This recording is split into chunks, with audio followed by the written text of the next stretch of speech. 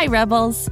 This Financial Literacy Month, Rebel Girls teamed up with Greenlight, the debit card and money app for families, to bring you everything you need to be smart with your money and to build healthy habits that last a lifetime.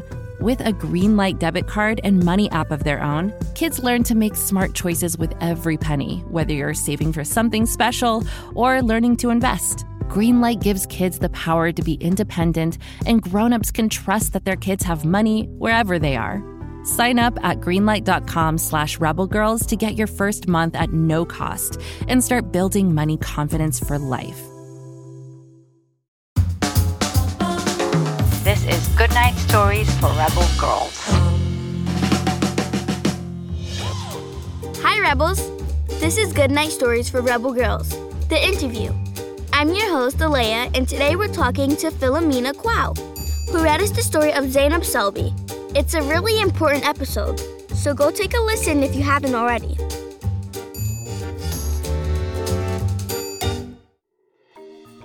Philomena, can you tell us more about yourself? Hi, my name is Philomena Kwao, and I'm a plus-size model who lives in London and New York. How exciting. And I'm also an ambassador for Women for Women International. You've worked for the rights of women and girls for a long time. How did that get started for you? If I think back, it's really hard for me to find one specific time where I became interested in women's rights. I'm a first-generation immigrant from Ghana, and my mum, when I was younger, would always tell me stories of how different her childhood was to mine in London.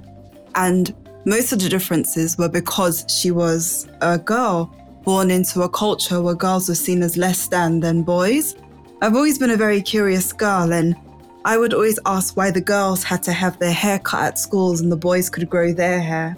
Why is it that the girls couldn't play football and the boys could?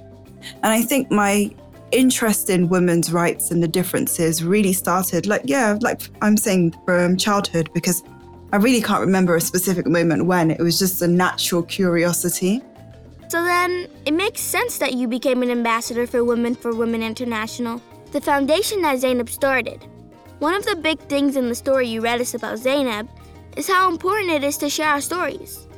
Is that important to you too?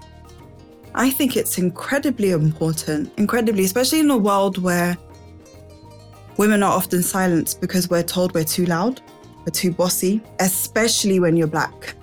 Like, that's a whole nother layer there. Like, little Black girls are often called stubborn, rude, bossy, arrogant.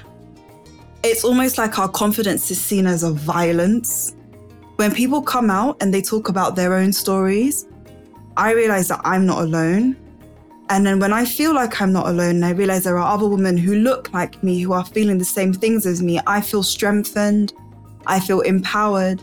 And so I think it's beautiful to find a community of people who are sharing stories that you've been through, because maybe in your immediate environment, you can't find anyone who looks like you.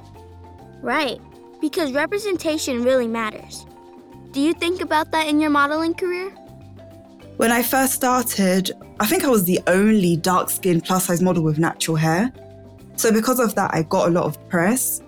And there was a lot of interest in, they've got a Black model. She's got her natural hair. Wow, how revolutionary. So it's like I almost realized the responsibility of looking like I did very, very early on. And so I just started to speak out. I have a family friend who has 3 daughters. And I remember I modeled for Lane Bryant. And I was in the front of their store. And she lives in the Bronx.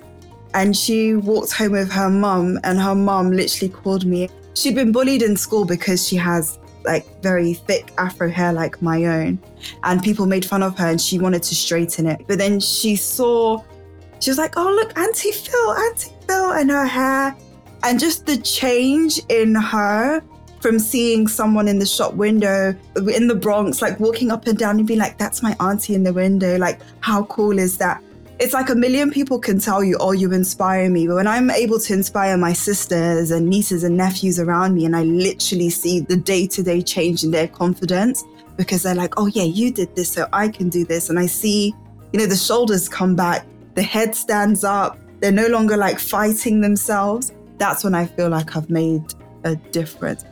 Philomena, if you could go back and give yourself some advice when you were my age, what would you say? If I could go back to when I was a kid and give myself a piece of advice, it would be to don't dim your light for people who don't understand you. Never make yourself smaller than you are just because you want to fit in, because you will find the people that you fit in with, and your light is too important to put out. I think that's my biggest thing.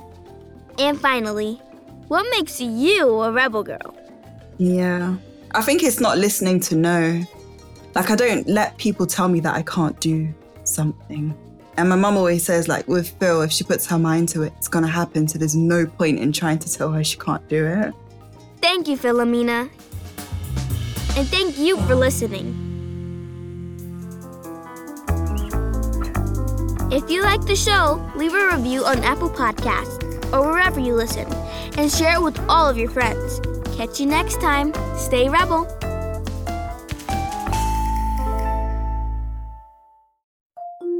Can't get enough of Rebel Girls? Well, luckily, the Rebel Girls app is now completely free. That's right. You can listen to the entire library of goodnight stories for Rebel Girls ad-free. Plus, check out the app's cool features like activities, trivia, custom playlists, and more. All parent-trusted and kids-safe. Find out more at rebelgirls.com/audio and download the Rebel Girls app today. Thanks for listening.